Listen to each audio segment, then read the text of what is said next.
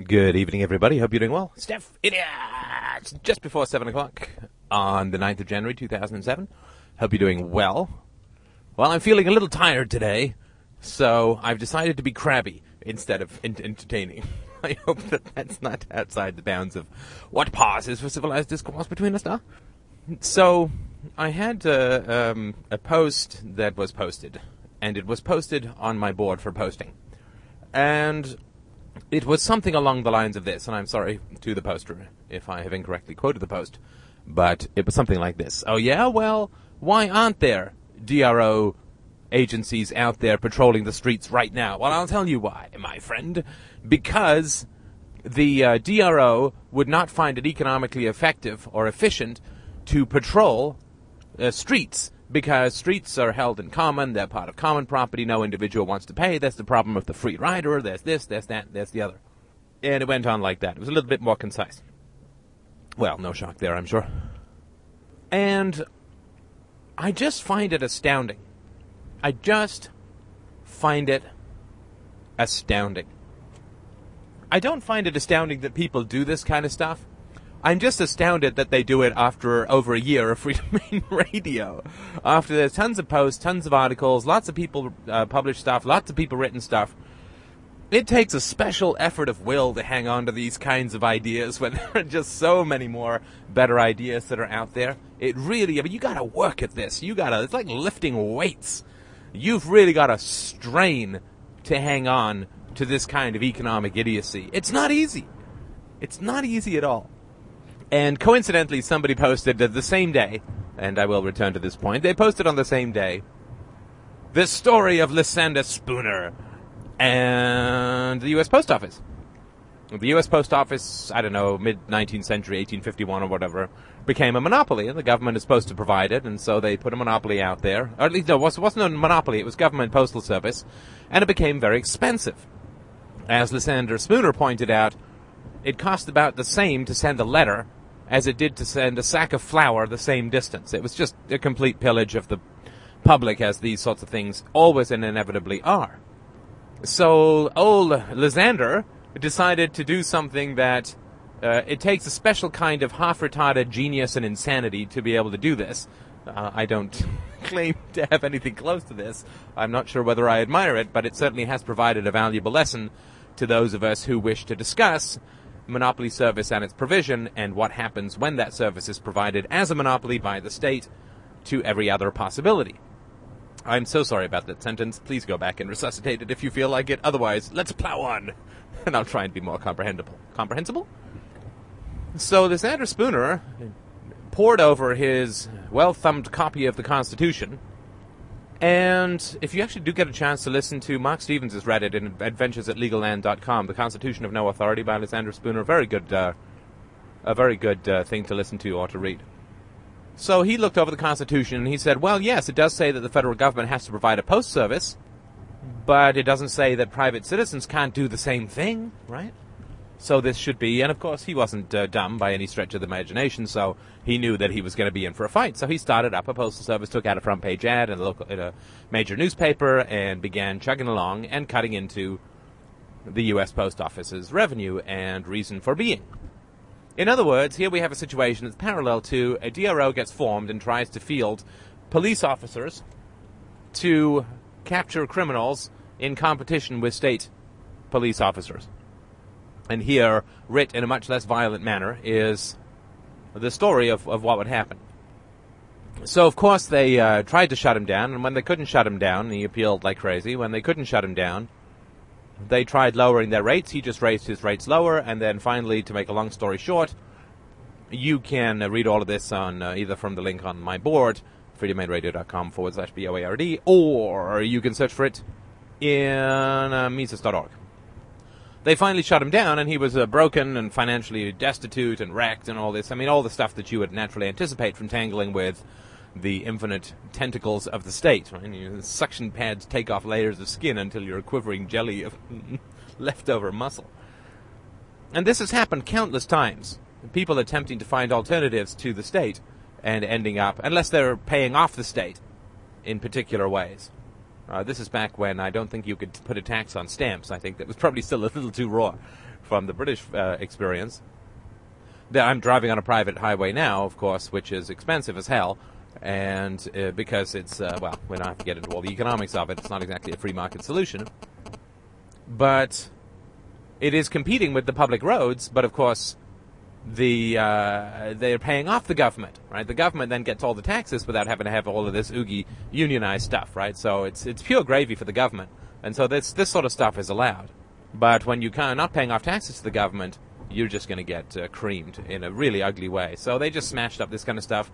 There's tons of stories of this kind of stuff in the railroads, as we've talked about before, and you can find this all over the place, that whenever you go up against the government monopoly, you just get crushed. Right? They get lawyers on staff. They control the justice system. There's a huge entrenched interests. I mean, they just don't let you take away their business without going to crush you. And of course, you can say, well, FedEx and this and that. Well, FedEx is actually not allowed to charge less, at least the last time I checked, not allowed to charge less than, I think, double the U.S. postal rate for, I mean, notice you can't send letters, just a simple letter through FedEx, right? That is not allowed. They'll let you send larger packages, and of course the government themselves want to be able to send larger packages around and enjoy having that access, the same way the politicians like being able to take the 407. They can put it on their expense accounts, right? So for them it's just gravy all the way around. But you're not allowed to just start up your own post system. You just get smashed up. Your life will get destroyed. You might get thrown in jail. You will definitely emerge almost completely bankrupt from the interaction because legalities are expensive. This thing went all the way to some high court. So with Lysander Spooner, it's a big ticket item to work with. So I just sort of like to throw out that the psychological process that goes on is not that people think through the issue. It's not that people think through the issue. What happens is they just want to defend the violence. They just exposing the gun in the room makes them uncomfortable, and you can see this both in the dismissive air, the condescending air, the snappy air, the vaguely belligerent air, by which people oppose these kinds of things. I mean, I think it's only fair, just fundamentally, I think it's only fair to recognize that a good number of people have spent a good deal of intellectual effort trying to solve these problems. To just sort of get up and dismissed, and I know that I do it to others, but I do it after hopefully at least a series of arguments. But to just sort of be up and dismissed, it's like, well, it doesn't work, look at Somalia. Well, civil war. Well, no DROs, field police officers. If it was such a great idea, they'd be around right now. All this kind of nonsense, right? But people just dismiss it, and they dismiss it for very obvious psychological reasons. And they've taken the time to post it, and you can see this kind of stuff floating around quite a bit on the boards and in other areas of discussion with regards to anarcho-capitalism and other sorts of moral issues. People just get snappy and dismissive because they can't take it. It's a lot of pressure to really challenge your fundamental beliefs. It's a lot of energy and work. It's exhausting to do it. It runs like a meteor. It lands like a meteor in your life. It disrupts or destroys all of your existing relationships. Some it disrupts for the better. Most it eliminates almost completely. And people get that, right? But they don't want to let it go because there's a vanity. And again, I don't want to sound like I'm attacking. It's like attack the listener day. But I just sort of want to point out because I know that there's some frustration from people on the boards about this kind of stuff, and it's just important to know where it's coming from. It's just important to know where it's coming from. This has nothing to do with an argument because this is not an argument that these types of people sort of post. They think that they're smart, and I have no doubt that they are smart, and that they're very linguistically accomplished, and they know their stuff in a sort of limited kind of way, and deeply in a limited kind of way. So they know their Keynesianism or whatever. They know their. It's a kind of learning. It's like, well, I know about the free rider problem. I've read, a paragraph or a chapter or whatever about the free rider problem. And, what they say, when you've got a hammer, everything looks like a nail. Right? When you have a solution, everything looks like it falls into the problem that when you have a problem, everything looks like it fits into the solution that you're most familiar with. So these people will come in, and they'll come through the boards, and they'll come through, and they'll send me emails and post stuff and all that. And what they'll do is they'll dismiss, right, the ideas. and it will be peremptory, and you'll get as things as silly as the communist defending priests. We had this a little while back. This lady who's a devout communist was telling us all how wonderful priests are, and I mean, there's just like you can't even respect the integrity of the communism. Then it just becomes a completely oppositional nature that you're dealing with. But they'll come in and they'll think that they know a bunch of stuff, and so there's a lot of vanity, right? There's the prickly vanity of shallow learning is something you really have to be aware of. It can be quite a mine to step on. And so they come in sort of storming around, throwing around terms like, well, it's completely obvious and clearly this, and, you know, the free rider and the problem with the commons. They'll throw some generic sort of words in, but they don't seem to be particularly keen on delving into the ideas at any great depth. And when you ask them for the background reasoning behind their conclusions, they get huffy and dismissive. And we've seen all this kind of stuff before. But just so people who are out there who've read this, and if you're other poster who posted that, fantastic. I'll give you a few passes at this sort of issue so that you get a sense of the barriers as to why there aren't DRO cops rolling around. There's a couple of main reasons why DRO cops don't roll around outperforming the state system. The first, and not inconsiderable, reason has nothing to do with economics. Has nothing to do with the problem of the commons, the free rider, and all this kind of nonsense. It really has to do with the fact that they'd get shot if they did so. See, that's something that you might want to look at first before applying thick lacquer-like coats of economic reasoning to a particular issue. If someone's lying on the ground because they've been shot, it might not be worthwhile to say that they're resting. If you ignore the violence, it's a little hard to understand the motives, and I've said before, you have a certain amount of challenge differentiating something like lovemaking from something like rape. So, where there's violence involved in a particular interaction, I'm going to suggest that it's intellectually, if not to say morally, responsible to maybe take a look at the violence first before spinning theories about why human beings are doing stuff. If you see a bunch of men in a dictatorship shuffling along in the cold, in like minus 20 degrees, with t-shirts and shorts on and clapping their hands, and they got sores and so on, and there's a bunch of guys herding them with machine guns and dogs, saying that they're out for economically effective and efficient walkies might not be the most rational, if not to say compassionate, approach to the problem. If you don't see the guns pointed at people, it's a little hard to come up with anything vaguely intelligent about what is going on in the interaction. Wow, that's really nice. I guess that guy's just given that guy his wallet. Well, isn't that nice? Wow, he must really care about people.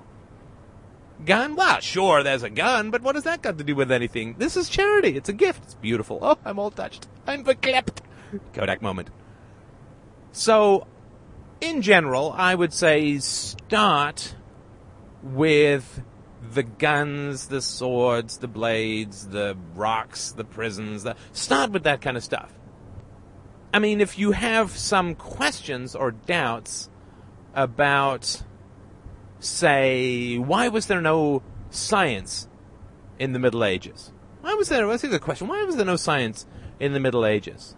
I wonder if it was because people were just kind of retarded, stupid, couldn't figure out things. The human mind went through some vast evolutionary leap forward around the 16th century. And they're just massive. Maybe the brain cells split one extra time.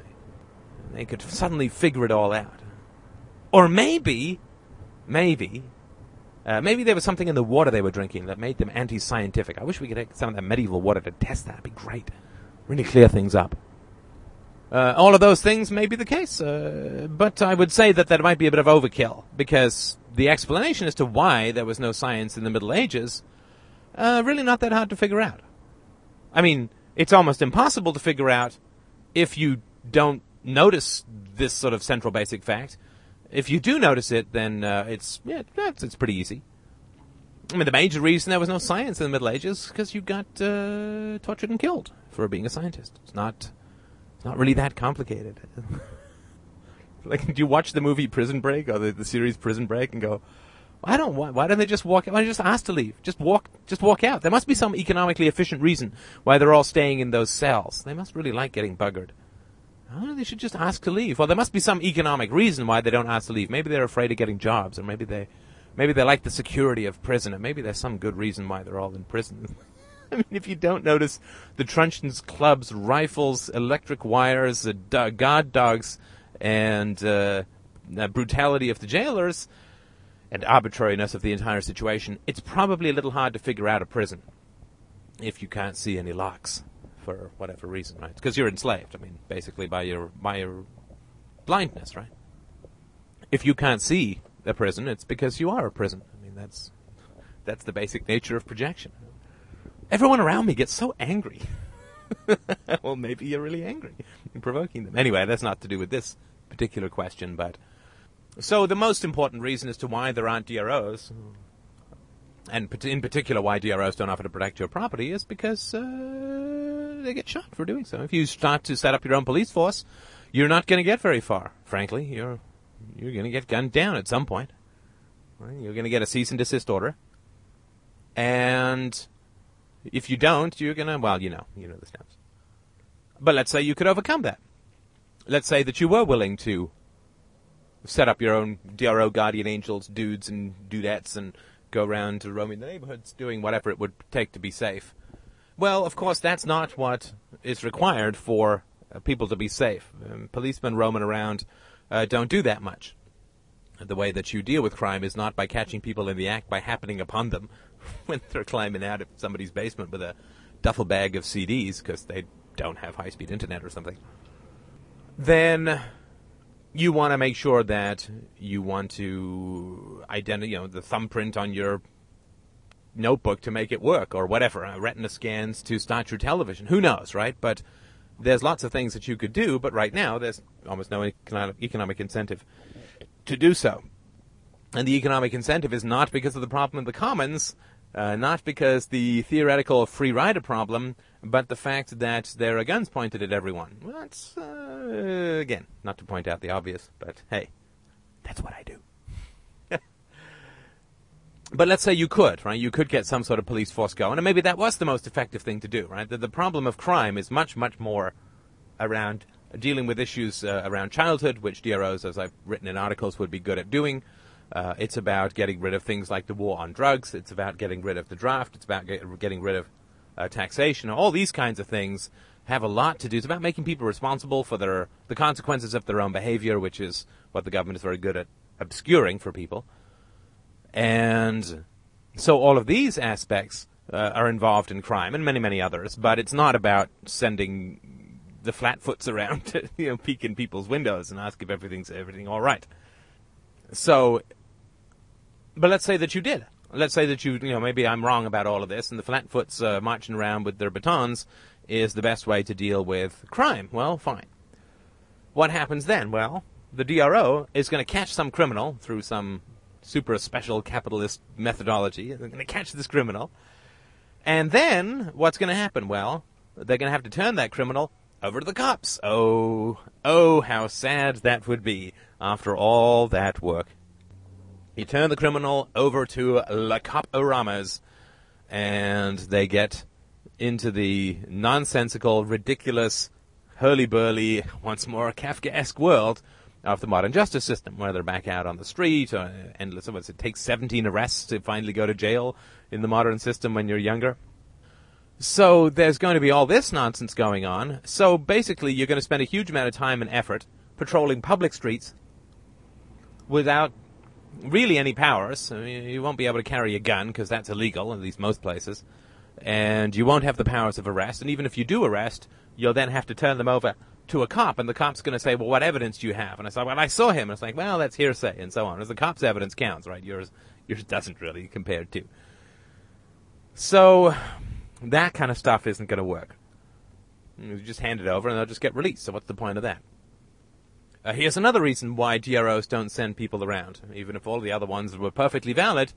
Well, stupid state laws have made crime, pretty vicious. Particularly the war on drugs and the other sorts of gambling and prostitution and so on. All of the other vices have been made so violent because the dumbass government has ended up making violence so profitable that that's all people want to do.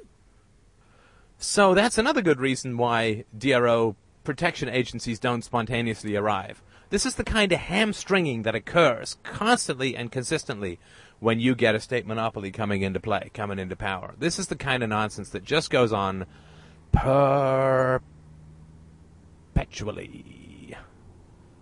And it's gruesome. And the amount of human creativity that is smashed by the interference of these brutes, these assholes in blue and green, is unimaginable. We could have had the scientific method 100,000 years ago, 10,000 years ago. We could be traveling through time. We could be living in different on distant planets. We could be doing just so many wonderful things. But the gun, the sword, the torture, the burning, always, always, always and forever crushes down human beings to mere atoms of their former selves. And if you can't see that, then you're going to make up a whole bunch of bullshit about what's really going on in the world. So there's so many reasons as to why there's no DRO stuff. And that's why it takes a leap of logic and to some degree imagination. I mean, the people who have trouble with anarchy are also people not just who have problems with logic and evidence, but also people who have problem with imagination and trust of virtue, which means, of course, that they don't trust themselves and they can't picture themselves living in a free society. That's their fundamental opposition. And, of course, when you come into contact with somebody really smart, and this happens for some people when they listen to the podcast, it also happens with me when I read other people and listen to other people as well. It's a bit of a shock, right? I mean, we all think we're pretty bright, and then you come into contact with somebody who's really bright, and it's just like, ooh, I'm getting a tan. Oh, wait, no, it's a burn. And there's a certain amount of vanity that gets punctured, and I think that's a very good and healthy thing to go through. You've always got to keep the false self down a little bit, although I shouldn't say that. My false self doesn't tweak me too much anymore. I think he's enjoying the rest too. But anyway, so I hope that's helpful. I got some donations today. Thank you. Oh, my brother's so beautiful. Now that's a Kodak moment. Thank you so much for listening. I will talk to you soon.